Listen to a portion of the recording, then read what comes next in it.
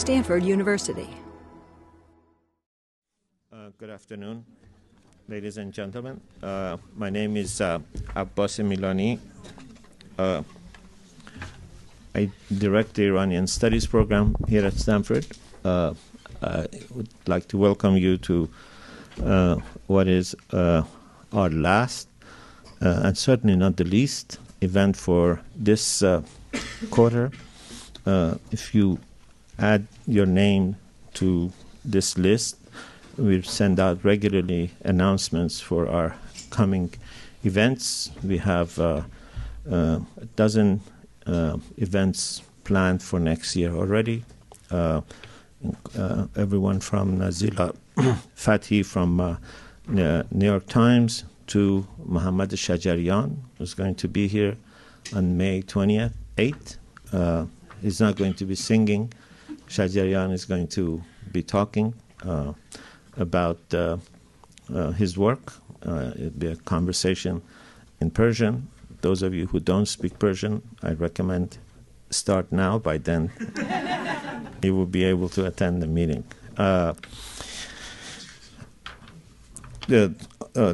Tonight's guest, Shahriyar Mandanipour, is not only one of the most talented Iranian writers of a generation, but I think one of the most successful if not the most successful, in making the transition from a writer in Iran to a writer in diaspora. I know of no one who came to this country with little English and little contact, and simply based on his abilities and his extreme congeniality of character and dedication to writing, have Alfred Knopf publish his novel, Censoring an Iranian Love Story. It is easily one of the most widely reviewed novels of an Iranian writer in some of the top Western American sources. He was telling me that they have contracts in 11 languages for the novel to come out, and all of this he has done in less than 3 years. And to come from Shiraz, where he ran a very successful magazine, to Boston, Harvard, Brown, and now University of Boston to do all of this is a remarkable feat. And I think I personally, as an old friend of his and as an Iranian, I feel extremely proud to watch him work and to watch him succeed. And I think if anything, greater and greater success awaits him, because he is a man of immense talent and immense dedication to the art of the novel. So, Shahriyar Mandanipour.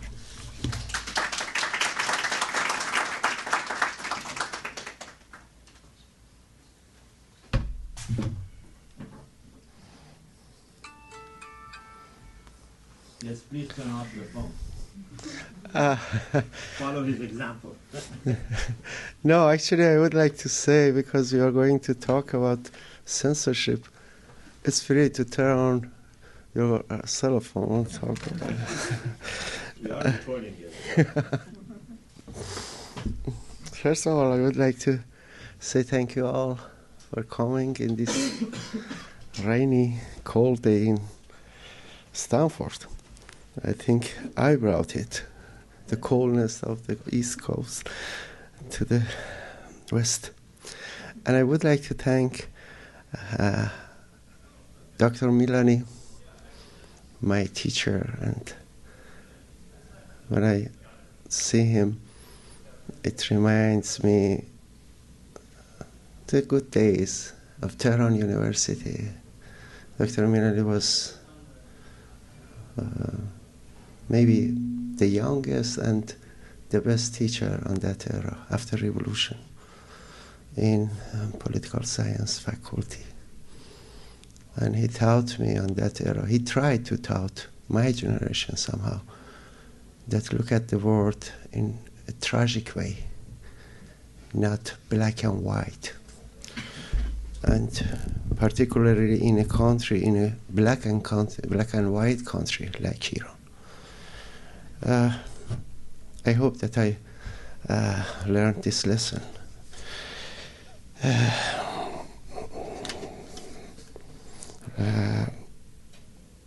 From Shiraz to Stanford. When I have a talk about censorship in Iran, I have a funny story that I would like to share it with you. Once upon a time, an Iranian guy sees his friend in the street and realizes that he's so sleepy and asks him, "What's wrong with you?" He says, "You know that I work around 16 hours a day. And when I go home, I go to my bed, and just when I pull the sheet on my face, I have a dream that I'm driving an old truck, and I have to drive from Tehran to Shiraz. It is a long way, around 600 miles. And I have to drive to, for instance, city second, the third one, fourth one, Isfahan, fifth, sixth, and at the morning, I wake up so tired and I have to go to work. Every night, I have this problem. The guy says to him, "I know a psychotherapist. I'm sure that he will fix you." After once, this guy, the sleeper, sees one of the other friend and realizes that he's worse than him, too much sleepy, and asks him, "What's wrong with you?" He says, "Oh, you know that I work around 16 hours a day.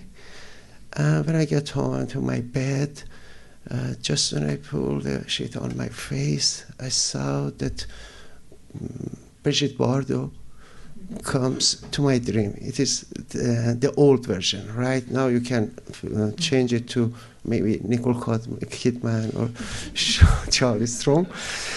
And yeah, okay, Jenny. And just until morning, we do something, yara, yara, yara, as Americans used to say, or talking about the stories. And at the morning, so tired, I have to go to work. And every night I have this problem. He says to him, "I know a psychotherapist, and he will fix you." 1 month later, he sees his friend. I forgot one part of this story. When the first guy went to the psychotherapist and told him the problem, the psychotherapist told him, "Okay, tonight when you are going to bed, imagine that I'm driving that old truck with you.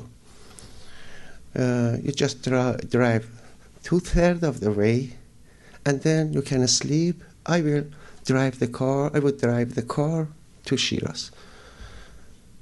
And the second session, the psychotherapist has told him that imagine that we are two drivers in an old truck, so you drive half of the way and then sleep. I will drive the car.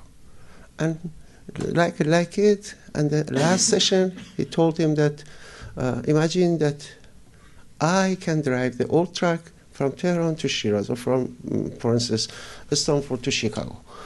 And you can sleep all the night. And because of it, in this way, he fixed his patient. So he sent the second guy to this psychotherapist. And after 1 month, he sees him and realized that he's not getting fixed, but it's getting worse. And he goes to this wall and to that wall on the sidewalk and ask him, what happened to you? Didn't the doctor fix you? He said, no, God damn that doctor.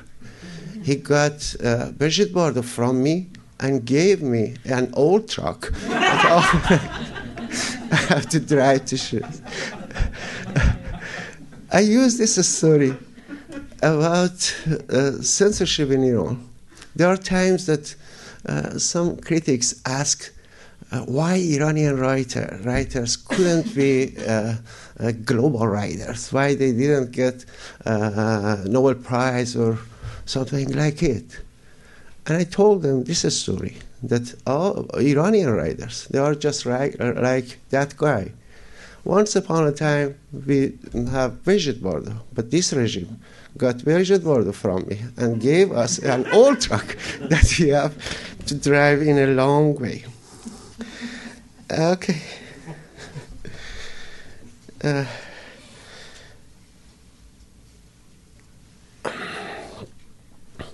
I have some stories because before we get to the main title, I need to tell some stories, a lot of stories maybe, about being an Iranian writer and how or why somebody like me is an Iranian writer, that I'm so proud of it.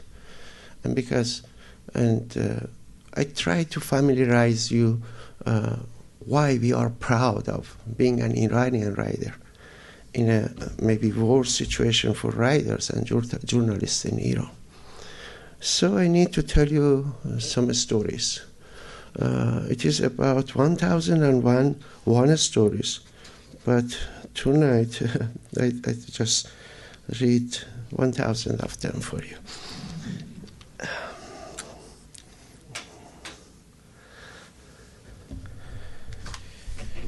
This is my first story. There are people in Iran whose job is to read and censor stories. Well, if people like me don't become writers, then those people will lose their jobs and won't be able to support their wife and children. So there must be writers to keep them employed. The second story. Not only in Iran, but in some countries around the world, there are people whose job is to kill writers or to arrest them and make them confess that they are spies of the US. Well, if there were no writers, who would these agents kill or torture so that they confess to being spies? Therefore, becoming a writer is providing humanitarian help to such people, because if there were no writers, then these people would kill or arrest and torture innocent people. This is another story. Totalitarian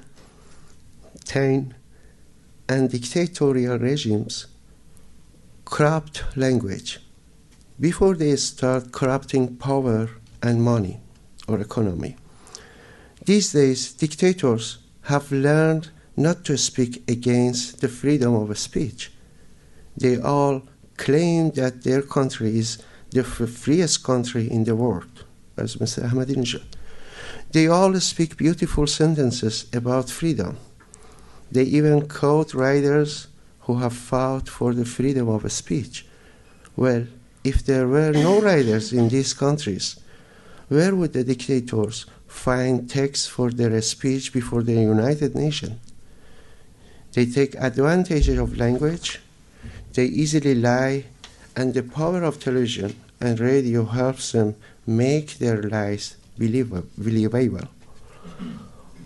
What is interesting is that some people believe what the dictators say and cheer for them in such time when the poor language is used to make thousands of lies.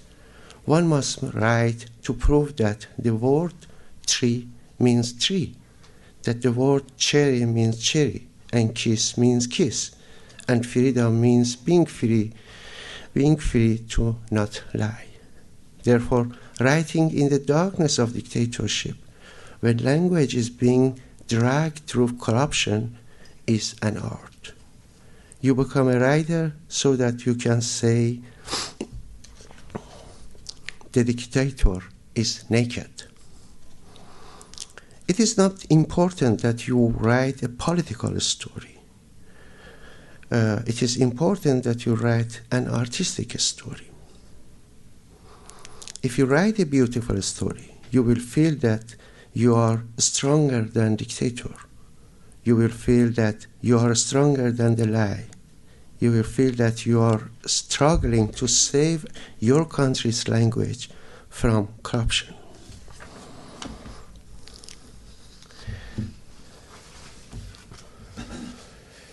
I don't know why the other writers in their countries or in exile became writers. I wish they had become mariachi so that I could be more famous. Myself, I become a writer so that I can say there are feelings in this world that cannot be expressed with ordinary sentences. Therefore, I write stories to express these feelings. And after each story, I realize that I have not managed to convey that feeling, and so I write another story. I became a writer because I was born in Iran. Because becoming a writer in Iran is very different than becoming a writer in places like the US or Europe. Becoming a writer in Iran is really wonderful. Sometimes it is like walking in a minefield. I served my military service during the long and useless Iran-Iraq war. It was sometimes necessary for us to move toward the Iraqi front lines by night to determine a plan of attack. When you walk in a minefield field, you hate the weight of your own body. You wish you were as light as a dandelion. Every step you take can be the step of your death. It is in this moment that you feel the existence of your feet, the same feet that on ordinary days, while walking, while running, you completely ignore. Therefore, you feel your own existence, your being, in the present tense. Taking a walk or perhaps dancing in a minefield. The next story is again a war story.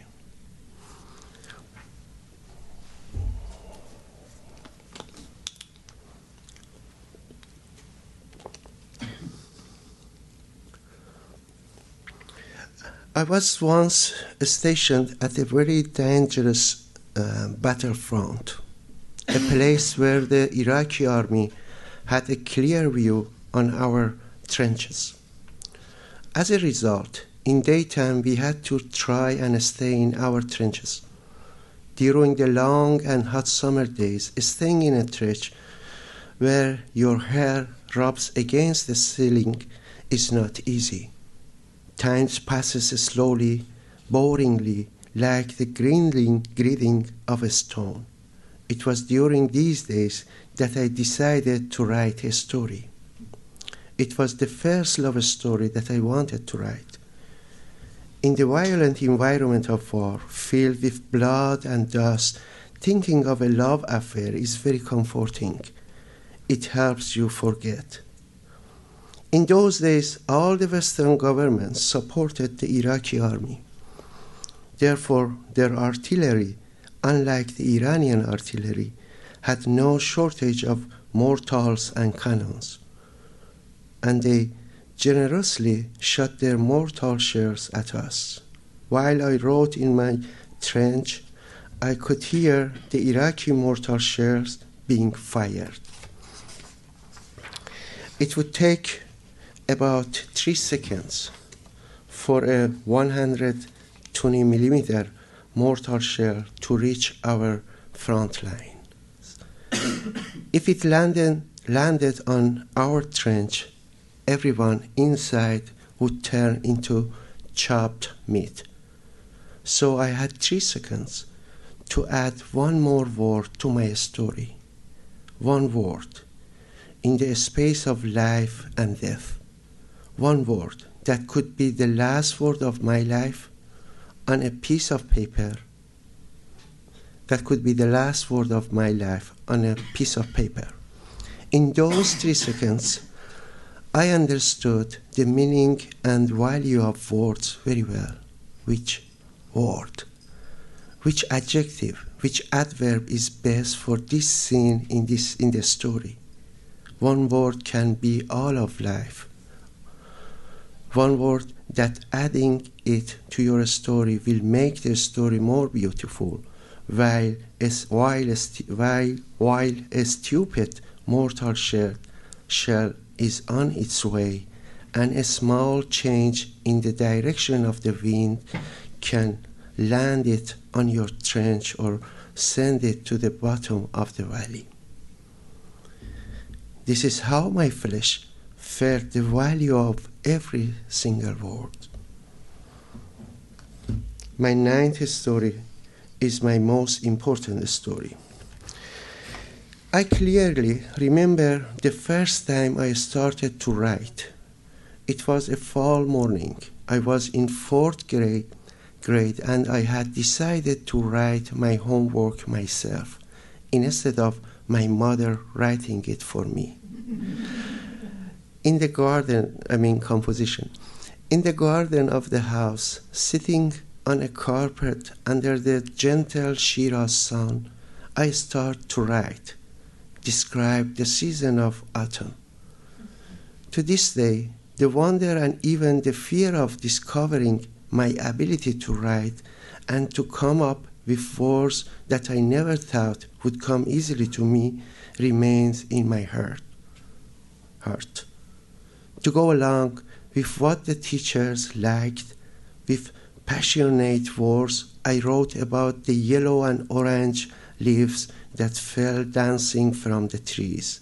I wrote about the music of the shepherd's flute and the sheep that happily grazed.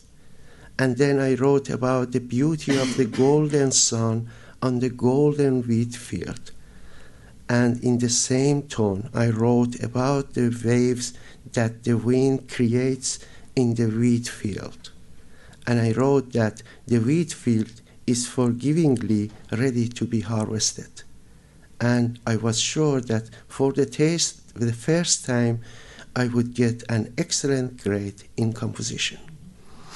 Therefore, I bravely volunteered to read my composition in class. As soon as I got to the sentence about the golden wheat, the teacher shouted, "Boy, wheat doesn't turn golden in the fall." I continued to read, and again, as soon as I read that the wheat field is ready to be harvested, the teacher yelled, "A stupid boy, wheat fields are not harvested in the fall." And he wrote a low grade at the bottom of the composition of my hope and pride and sent me to my chair with a lump in my throat. I know that a long time has passed since that day, and my wheat fields have been harvested before the fall.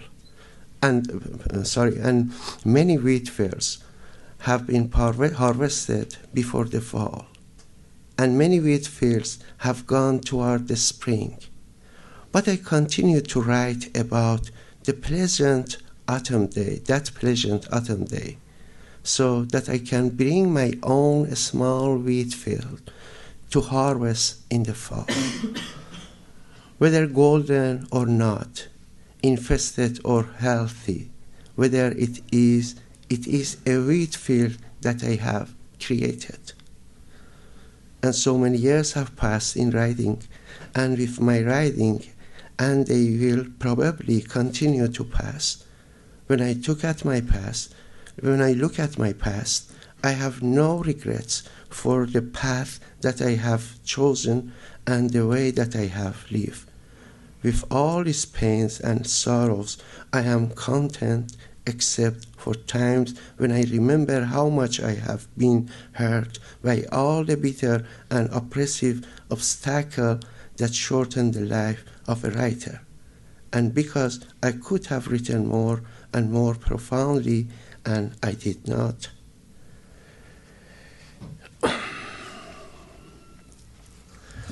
And let's jump to the main title.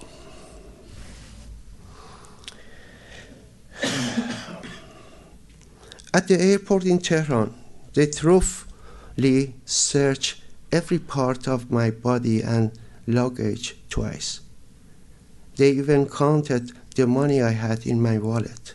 In Iran, I was a probable US spy who was leaving the country. At the airport in Istanbul, too, when they saw my Iranian passport, they took me and my family out of the line and again searched and questioned us. In Istanbul, I was a terrorist who wanted to go to New York. But entering New York was much easier. I was worried about a few bags of dried herbs that my mother had forced me to pack. I had told her that in the US they may mistake these for marijuana. They didn't, or perhaps they didn't see them. Iranians perceive being fingerprinted upon entry the US as an insult to their nationality. But I didn't mind leaving my fingerprints someplace. Well, in fact, I write so that I can leave the fingerprint of my existence someplace. I would have given them toe prints from my feet if they had asked for it. The same feet that I had survived from minefields. Anyway, I settled down in a new home and a beautiful office at Brown University. The first week went by easily. It was beautiful meeting sophisticated and artistic people, and people who did everything to solve any problems that my family and I faced. And it felt strange to be able to talk freely and comfortably with my friends in different parts of the US without fear of telephone being taped. Well, I guess that as an Iranian, my telephone calls may be monitored, but this was a far cry from that. In Iran, I had told a friend, look, my telephone isn't safe. When you want to talk about alcohol, talk in code.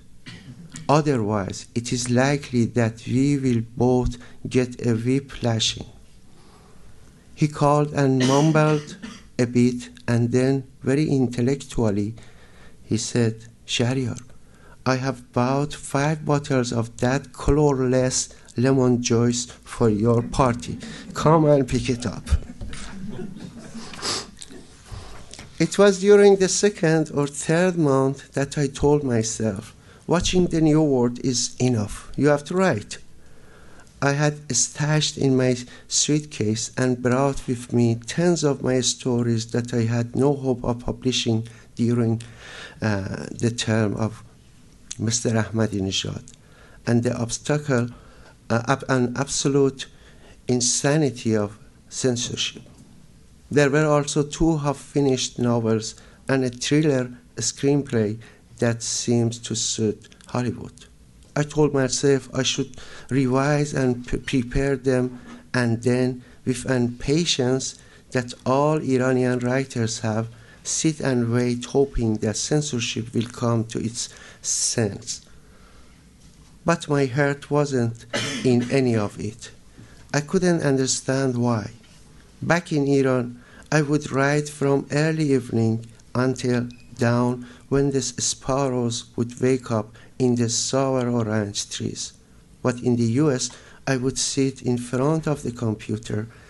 Everything was ready, but they had even installed Farsi font on my computer in my office. But time was passing.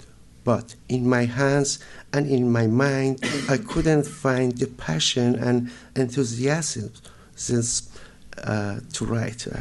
This English was killed me if censorship didn't. I couldn't even focus and concentrate on a story.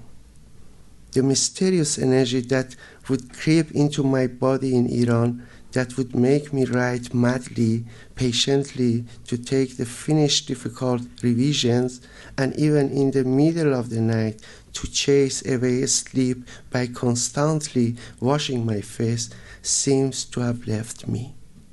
Not even a new idea would come to me, and consciously or unconsciously, I would go out with the excuse of taking care of something unimportant, so that I could free myself from my own reprimands.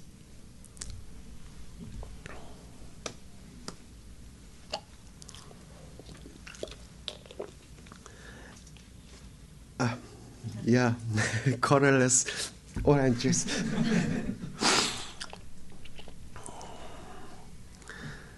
In Iran and at lectures in Europe, I had always discussed the question of why, contrary to those world writers who have written their masterpieces in migration, some Iranian writers who have for the most part carried the burden of immigration for political reasons, have not been able to succeed, or at least to repeat in the West the strength and beauty of what they had created in their homeland.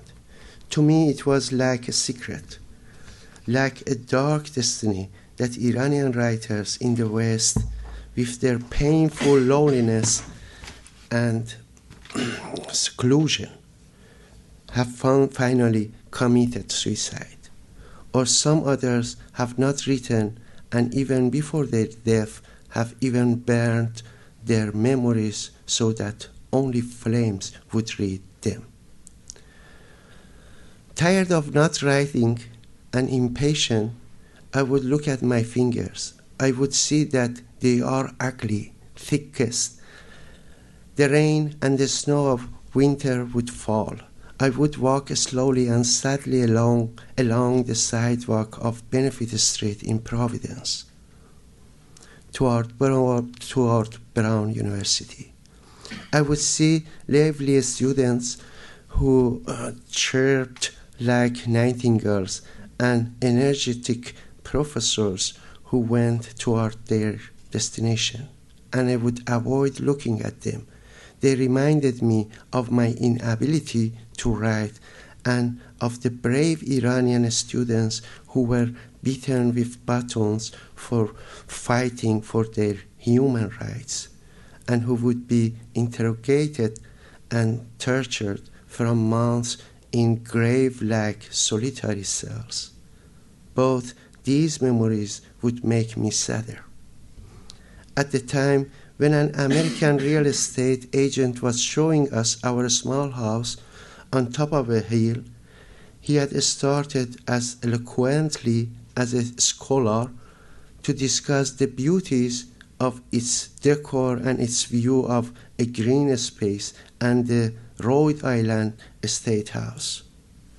I had thought to myself, in America, even the real estate agents who are known around the world as being con artists, as poet, as decent.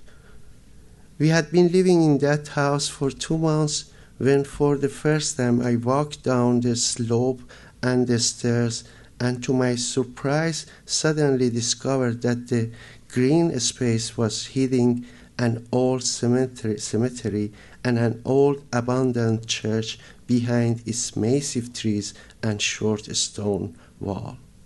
For us Iranians, a graveyard bears an ominous sense, and the crowds come. I constantly thought, what is the secret? It is distance from the Farsi. Is it distance from the Farsi language and culture that is the cause of an Iranian writer's inability and failure? Is it because of years of writing under the pressure of censorship and the fear of being arrested that when we arrive at an open space and freedom, we lose our motivation to write? Have we not gotten used to using alchemy to create the golden energy and courage of creativity out of humiliation and threats, out of helplessness and poverty? So much so that when we are no longer in darkness, we no longer know what to write about. Are we not like the fighter who has returned from the war front and can no longer live a peaceful and ideal life like everyone else? Have the ancientness of the Farsi language and the eternal dictatorship not made the metaphors and symbols become more complicated and more Iranian from one century to the next, to weave into each other and make the language of our literature different from that of the rest of the world? Among us, only those who migrated when they were young have managed to continue along their path, or those who first began writing in the West. And I would constantly review successful Western works in my perplexed mind to find how they differed with our own literature.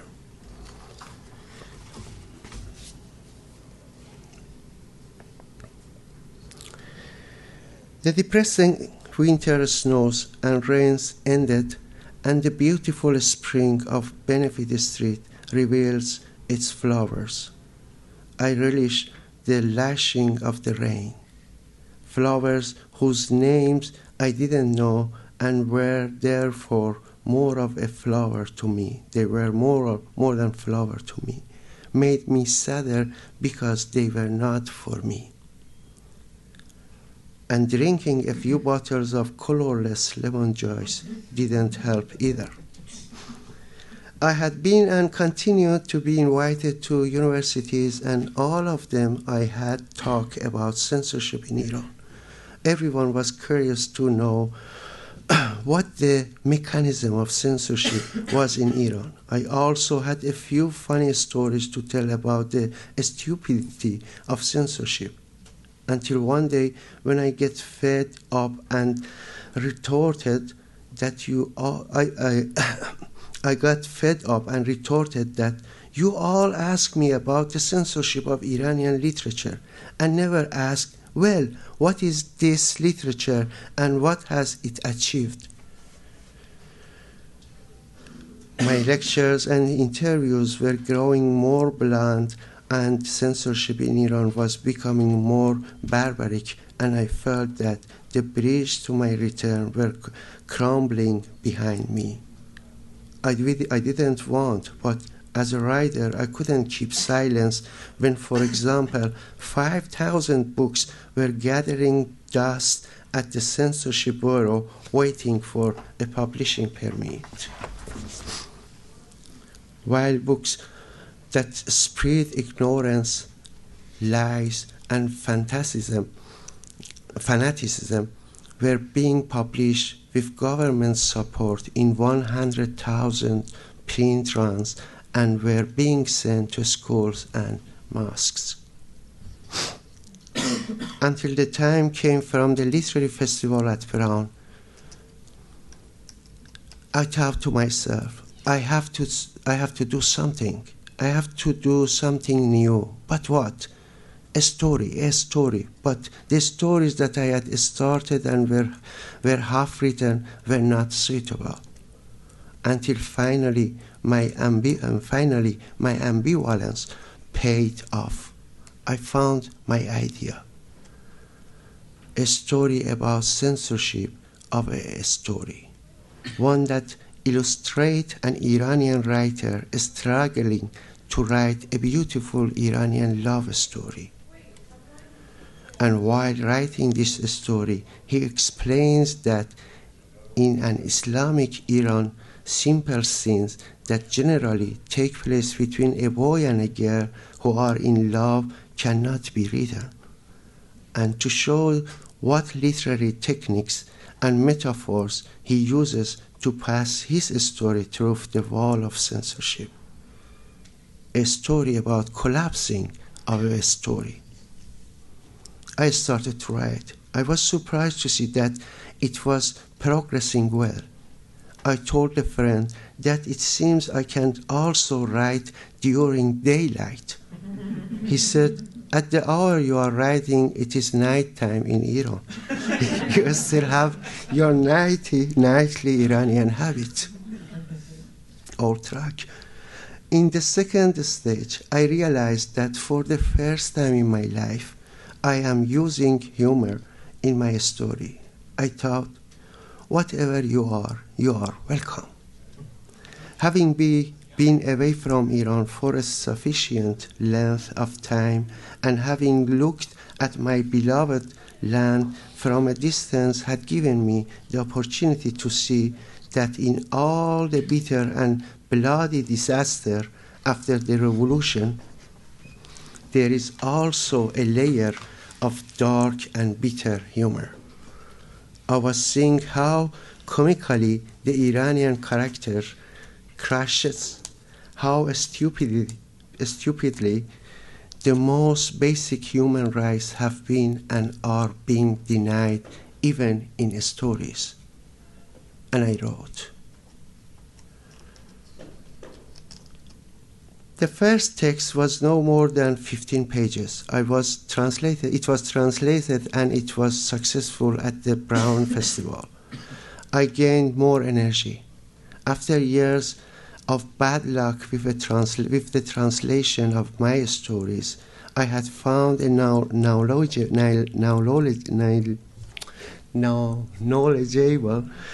translator, creative and in love with Iranian literature.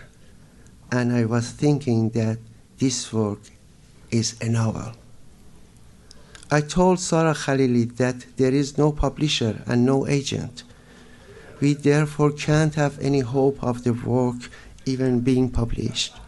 And I hesitantly asked, if I start writing the novel, are you man enough to translate it? She said, I'm not man enough, but I am woman enough. Instead of bragging, I'm woman enough. Instead of bragging, write it if you can. And again I started. I told myself it's time to open the old wounds and to speak openly. And one after the other, my memories and suppressed emotions in Iran were coming to me.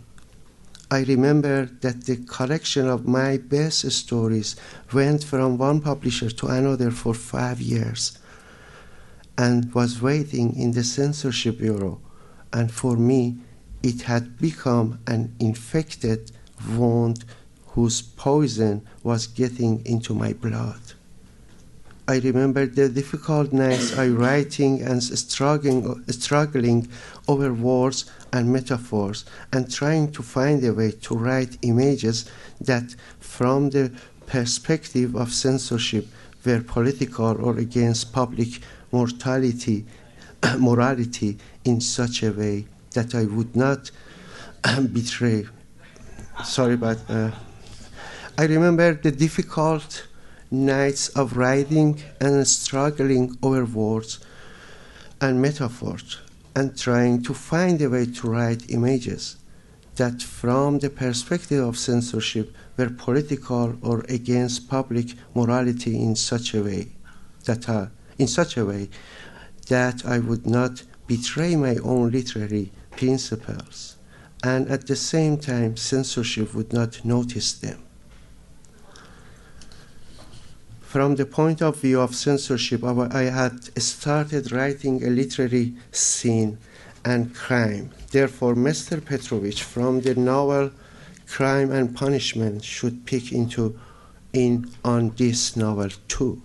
Like Dostoevsky's love of gambling, I too had started a gamble, but not of the same kind as him. Iran is full of aces. I dealt the first ace. We gave the first 50 pages of the novel that had been written and translated to George Borchards' agency. He liked it. A few weeks later, Sarah gave me the news that Knopf has accepted the work based on just these 50 pages. I would be asked, "Are you happy?" And I didn't know what to answer. I had regained my confidence, but in writing every word and sentences, my question was, with that prose, with which images should I work my multi-layered forms so that without sacrificing my dreams and literary standards, my Farsi language starts to speak English too. It was a difficult time, and it was an anxious time, and so it left me no room for joy. The novel was progressing, and it was getting to places where the characters were revolting against me, and they found me guilty of self-censoring and barring them from seeing each other more freely so that they could at least touch each other's hands. I struggled to make them understand that in a country where it is illegal for a girl and a boy who are not related, if they casually walk off together in the street, they will be arrested by one of the patrols from the campaign against social corruption. I tried to come up with safe and creative solution for them to meet. For example, I inspired in them that if you sit next to each other in the waiting area of an emergency room in a hospital, the patrols will not grow suspicious of you, and the like. They asked a man who stuttered, "Do you always stutter?" He said, "Not always, just when I speak." They asked me, "Do you always forget words just when you need them?" I say, "Not always, just when I speak in English." In high school, I would often hand in my English quiz sheets to the teacher completely blank.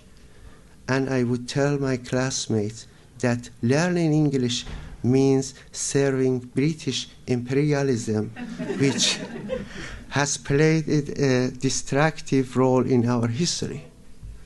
Well, some of us Iranian hide our laziness and lack of foresight behind political slogans.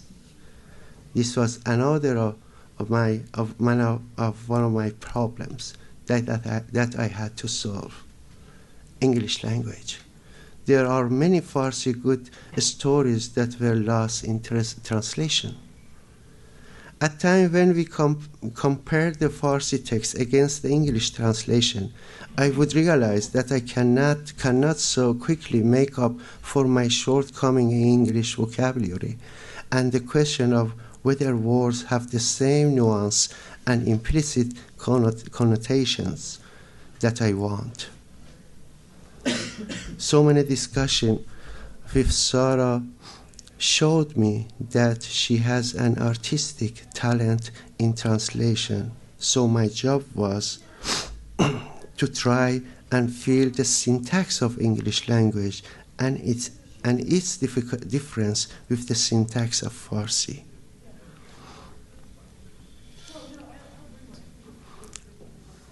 But now the evening has come to an end, and I too have to end my story. In short, the writing and editing of censoring an Iranian love story took 2.5 years, and today it is in process of being published in 11 different languages. Thank you.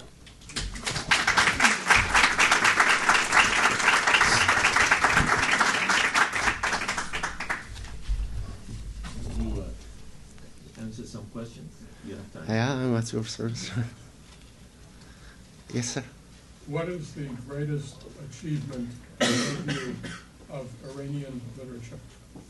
Would you please repeat? I have a problem. In your opinion, Yeah. what is the greatest achievement of Iranian literature? Greatest achievement, yeah. I think The Blind Owl by Sadiq Hidayat is one of them. And in fiction, I mean. And hardly I can remember a real achievement.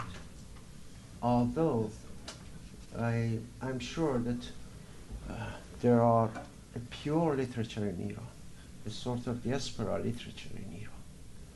But as I try to talk about it, maybe the problem is the translations.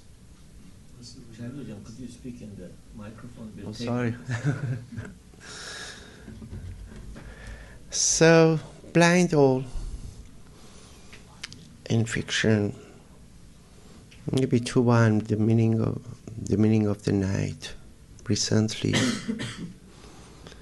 there are another one in Europe, particularly. I can make an example, make examples.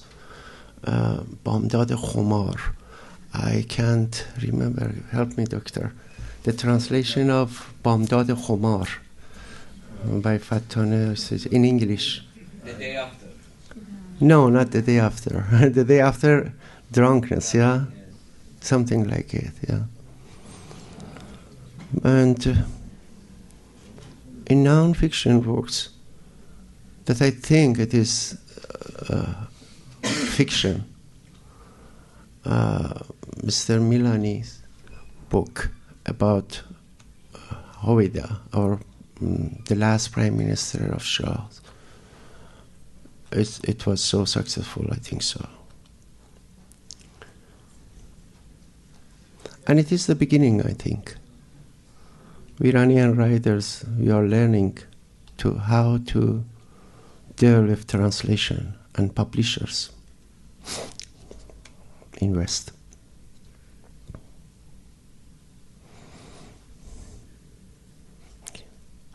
So there are different theories about the times in which one can create a masterpiece, right? A shahkar. That some people think that basically at the time of horror and sort of when you are in so much pain or when you are in hijran or something like that, all the pressure that you feel is a really good resource for you in sense of creating, right? So we have people who are from countries that are in so much like oppression and it's not like in any sense a place that we think you might be able to live, and then they create really beautiful things. And then at the same time, there's another theory that says, well, even in a democratic situation and at the time of Fasad, or when you're happy, basically, you can create masterpieces. So when you were talking about when you came to the United States and you were struggling with not having ideas, I was again thinking about that is that really the case that, I mean, you have more chances to create masterpiece when you are under pressure? Yeah, but I think it is so delicate to talk about these things. You know, somehow the censor machine lacks this theory that because of censorship, because of the pressure, and because of the, for instance, the censors' efforts, forces that, if, for instance, Iranian writers don't write about sexuality or something like it, they are writing masterpieces. You know? It's totally wrong. But I think the experiences that a writer can gain are so helpful for writing a masterpiece. And when we are looking at the life of writers that they made and they have written masterpieces in literature of the world, we will see that most of them have many adventures, many experiences in their life. Not only suffer, or not only just experience, happy experience or suffering. It helps to see their stories, that they are hidden in the first layer of the life in this world. Yes? Is there censorship in the universities in Iran that prevent books from the West to be taught? Yeah, sure. You know? So you have censors that censor. Do they teach Western literature? No, not. They don't teach it anymore. Actually, they don't teach Iranian contemporary literature in universities. They don't believe that they are literature. It's forbidden for the teachers to talk, for instance, about Iranian great contemporary great writers, for even in literature faculties. So it is forbidden to talk about it. Somehow, for instance, talk about maybe there were some courses about world literature, but all of them are classic. For instance, it's not possible for a teacher to teach about, for instance, James Joyce or Faulkner. It's so stupid. I have a story about it. You know, for many years, we Iranian writers, particularly Iranian writers, we was waiting for the translation of Odyssey of James Joyce. And one Iranian, a good translator, did it.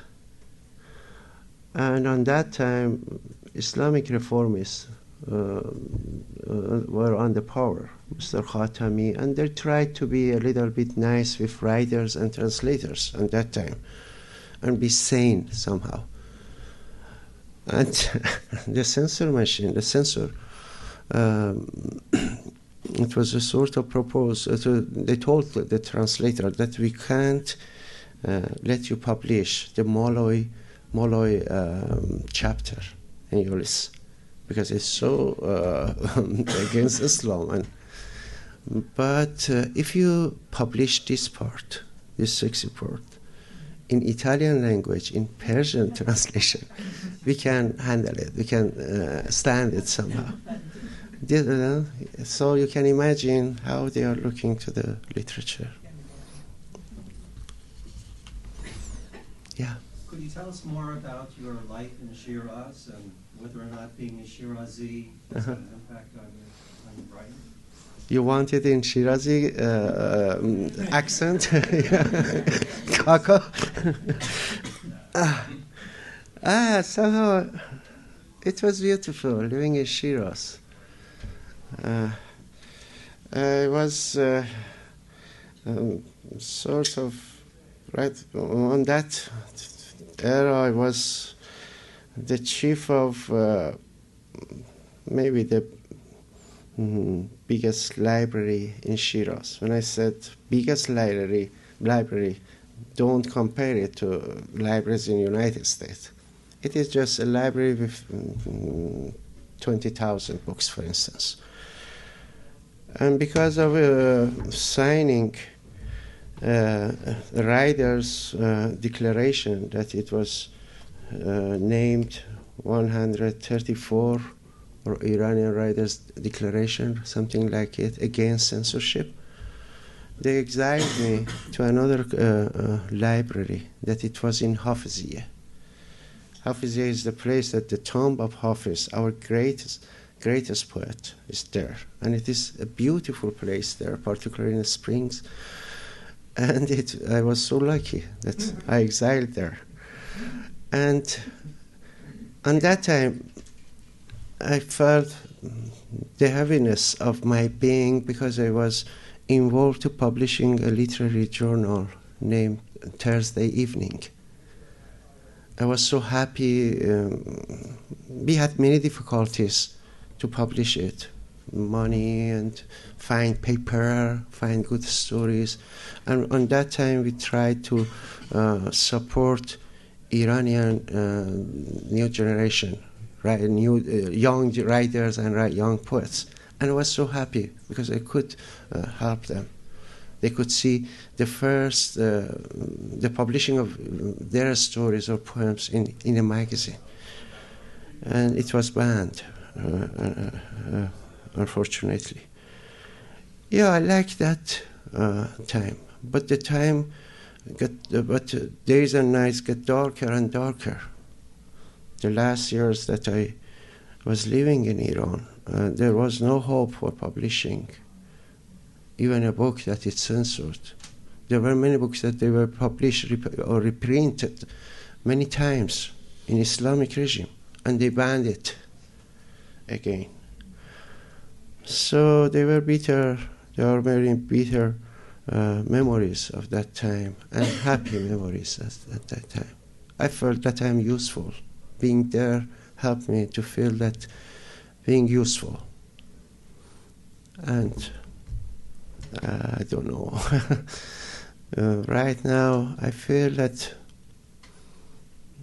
I did a good job to come outside. As I wrote, as I talk about it, looking to my beloved country from a distance helped me to know it maybe better.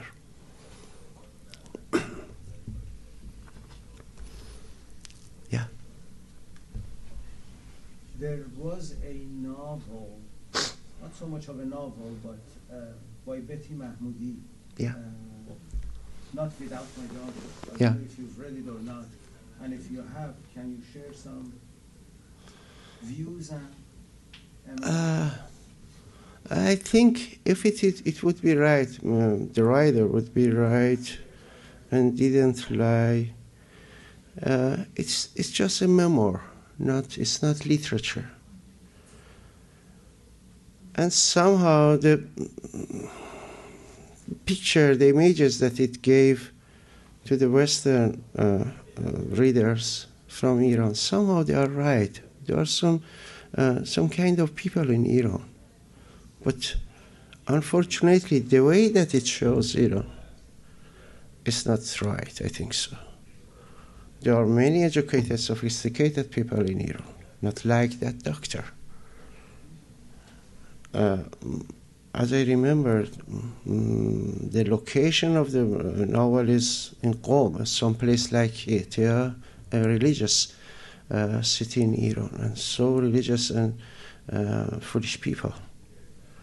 All of them are like it. I think it's not a good novel. It's not. I didn't like it somehow.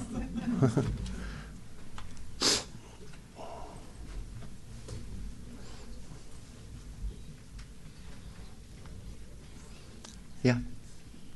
I've noticed in exile there are quite a few more women novelists from Iran than men. Is that the case in Iran as well, or is that just abroad? You mean that Iranian women are more active from men? There are more well-known Yeah. novels from women. than from men. Yeah. They've been translated. In literature, yeah. It is like a miracle, yeah. As much as Islamic regime suppress women and try to keep women in the houses, in the kitchens, on the other hand, the women writers, the women poets, women filmmakers make a sort of a huge progress in quality and in how many of them, that they are. For instance, there were times that I had a workshop on in fiction, and there were times that three-fourths of students were girls and women. It was wonderful, and I adore them. I admire them. They are so brave. There are times that Iranian women are braver than men. I think so.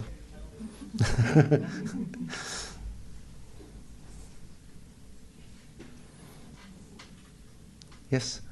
So about the first question that the gentleman asked about the fact that Iranian literature has not been so successful in the fiction, not in poetry, there is this idea that it originally belongs to Mario Vargas Llosa, the Peruvian writer, and I think it was very important about Iranian literature, and has nothing to do with the phenomenon of censorship.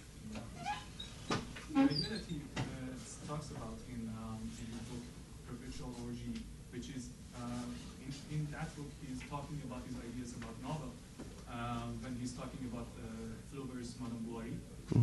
He says that in the countries or in the cultures that there is this concept of certainty as an effect of some traditional phenomena, for example, religion.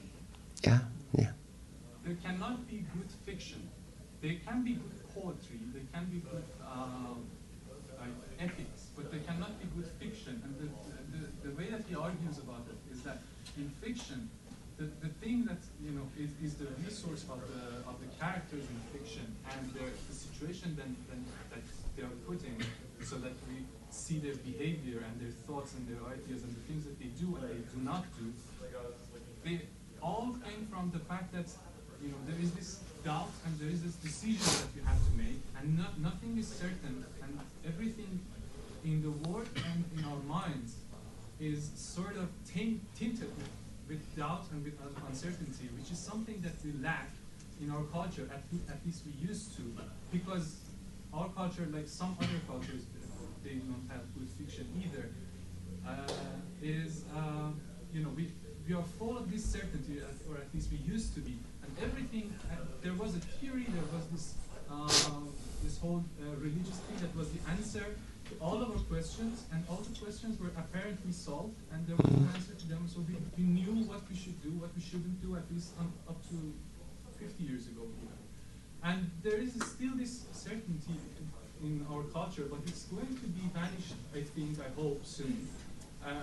Gradually, when these new generations who are raised with doubt about everything are coming to the world. They raise doubt about their government, they raise doubt about their beliefs, they raise doubt about, even the morality of the society. And that put these people, and therefore the characters of the story written by the writers from the new generation, or the writers who saw this new generation, in a place that they can actually build a good fiction. So I think if you as a writer can tell us about these ideas about the new generation and these uncertainties, and how you as a person who read sometime before had this experience, want to deal with these new uncertainties that has been raised up in our country, and you want to employ them in your fiction. There are many debates about why Iran, such as Iranian literature are not worldwide. Although I think there are good stories, particularly in short stories. Iran literature, Farsi literature is successful. About the novel, there are many debates. Yes, dictatorship. The dictators, the long periods of dictatorship in Iran. They try to taught us, to learn, to teach out us that the people are the same. There is no difference between people. They try to force us to believe that there is no individuality.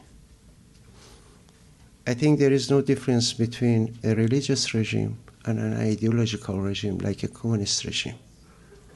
When you are looking at what they did, there are so much similarity between them. The words or slogans maybe were different, but the acts are particularly in censorship or dealing with literature or art. There were times that in Iran, for instance, the best novels or best short stories collections were published around 3,000, in 3,000.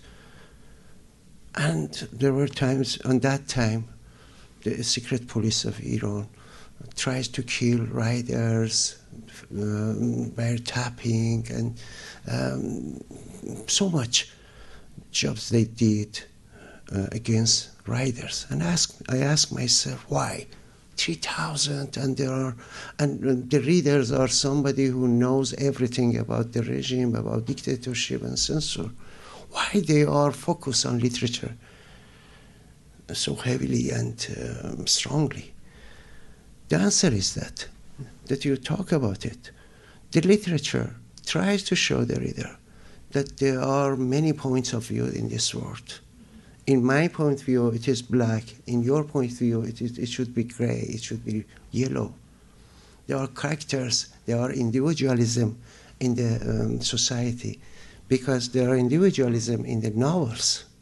When we are writing about a character that apparently it is, for instance, a bad person in a novel, I, as a writer, should love him or her, should respect him as a character. So it teach me that look at the world as it, people as people and as individuals, not as black and white. The way that I talk about looking at the world in a tragic way, just that it is happening in literature. And I think Iranians, particularly young generation in literature, they are finding it out somehow, and they all feel it. You know, democracy, novel, they all both comes together. And because of it, maybe there were times that we Iranians committed revolution, and then we couldn't gain to democracy, because in our mind, uncertainty hasn't enough roots. But in literature, I think we can be hopeful. Yeah. In the presence of severe censorship in Iran, what do you contribute the success of the film as a medium?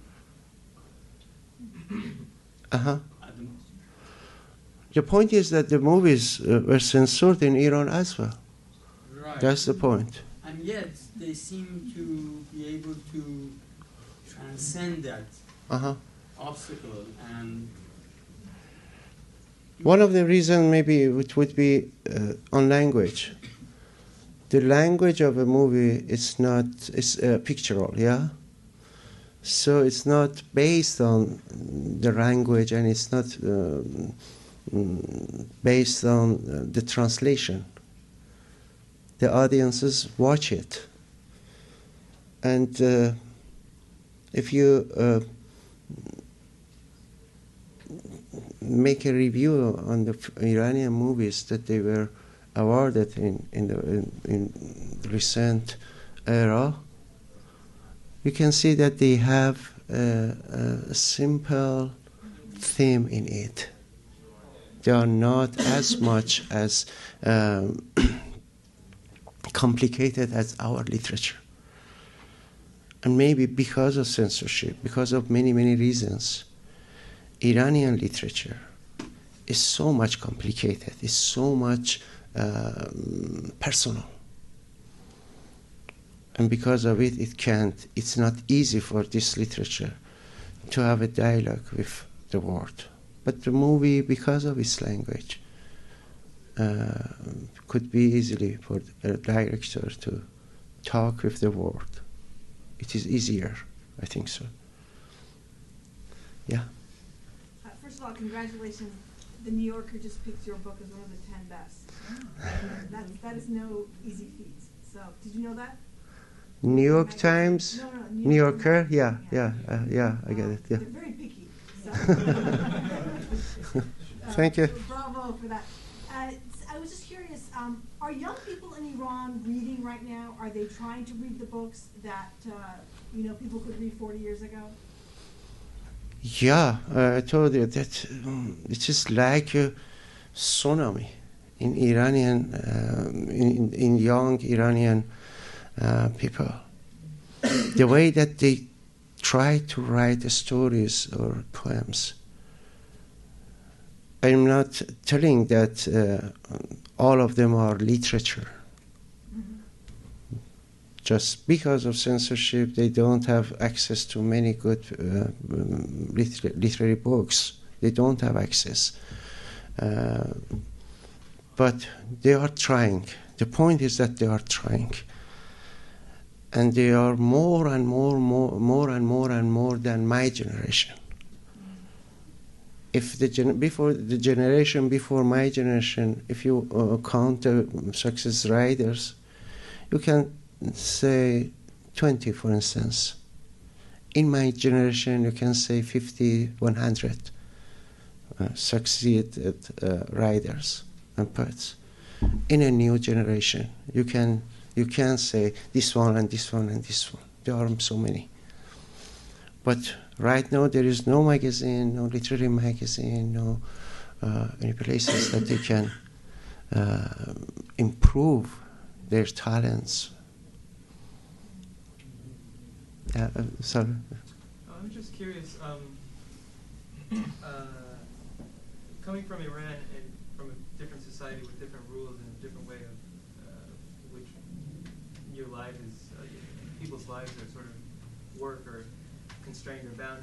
How do you see at least literature in the United States? How do you see society and how do you see people's preoccupations with culture in the United States? Because one thing that worries me as a reader, as an individual, is that there's an enormous amount of entertainment, and when I think about someone who writes, I wonder sometimes whether the writers ever.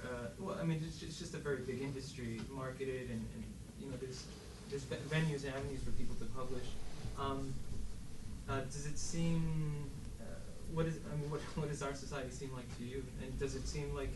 And have you at any moment had any sort of paralyzation, or have you been affected by this transition from living in a state where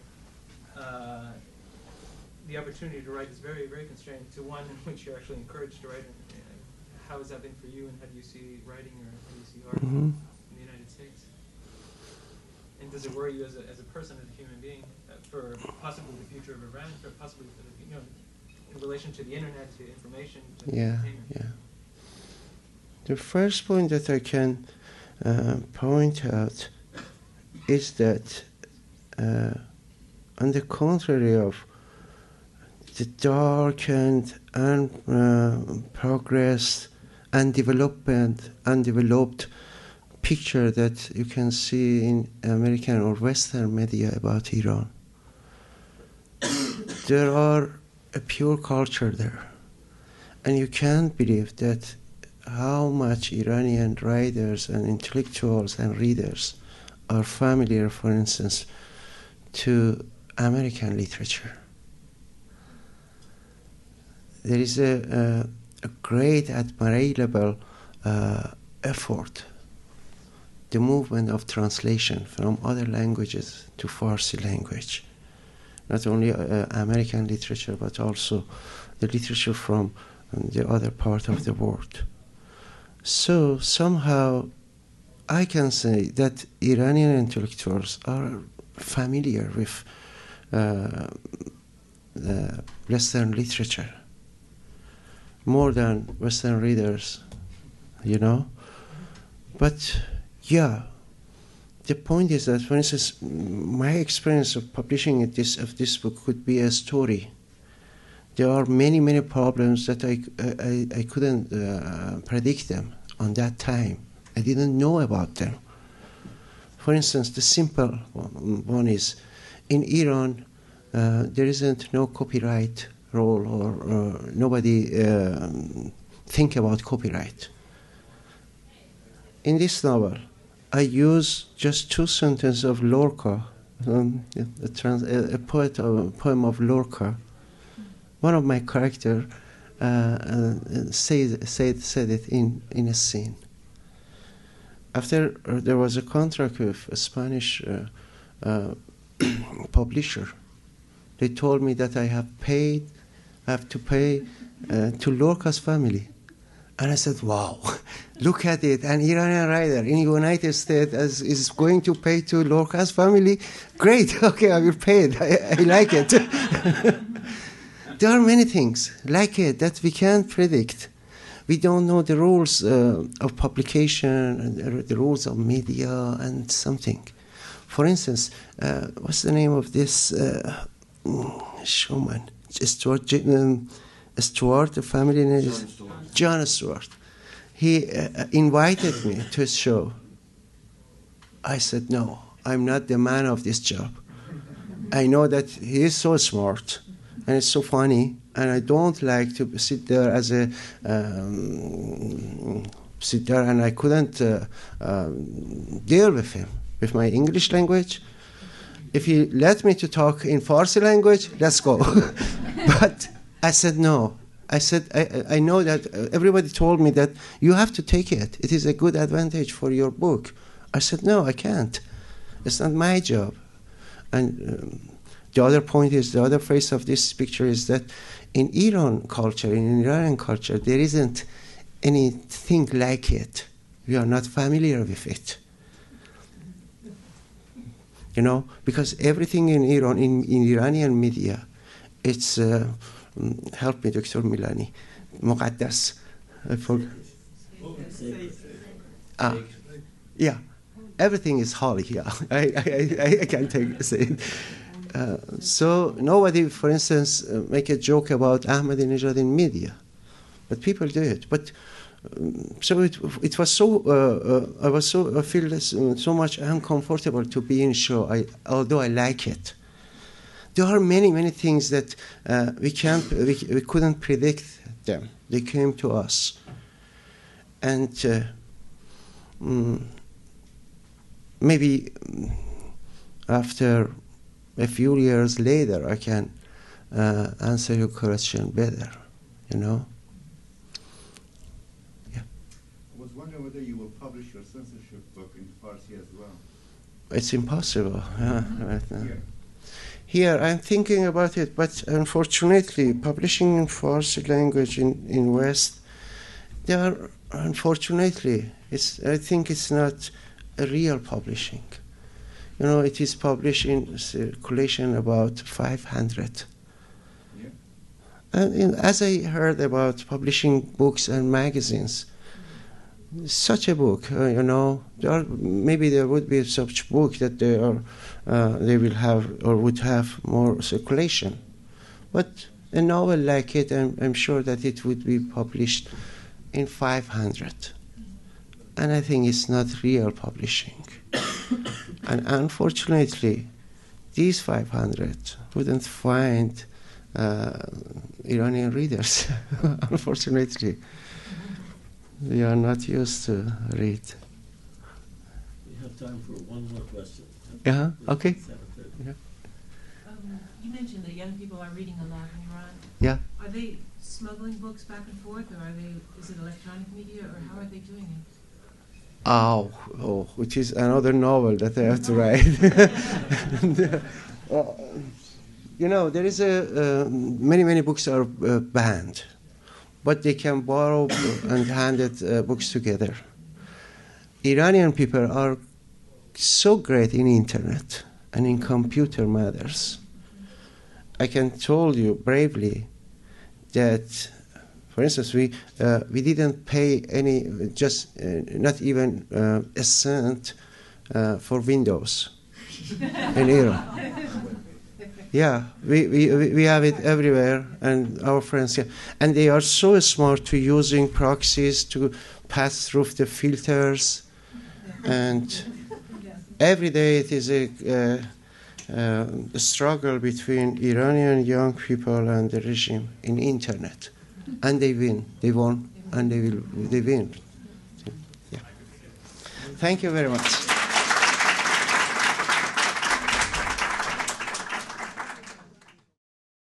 For more, please visit us at stanford.edu.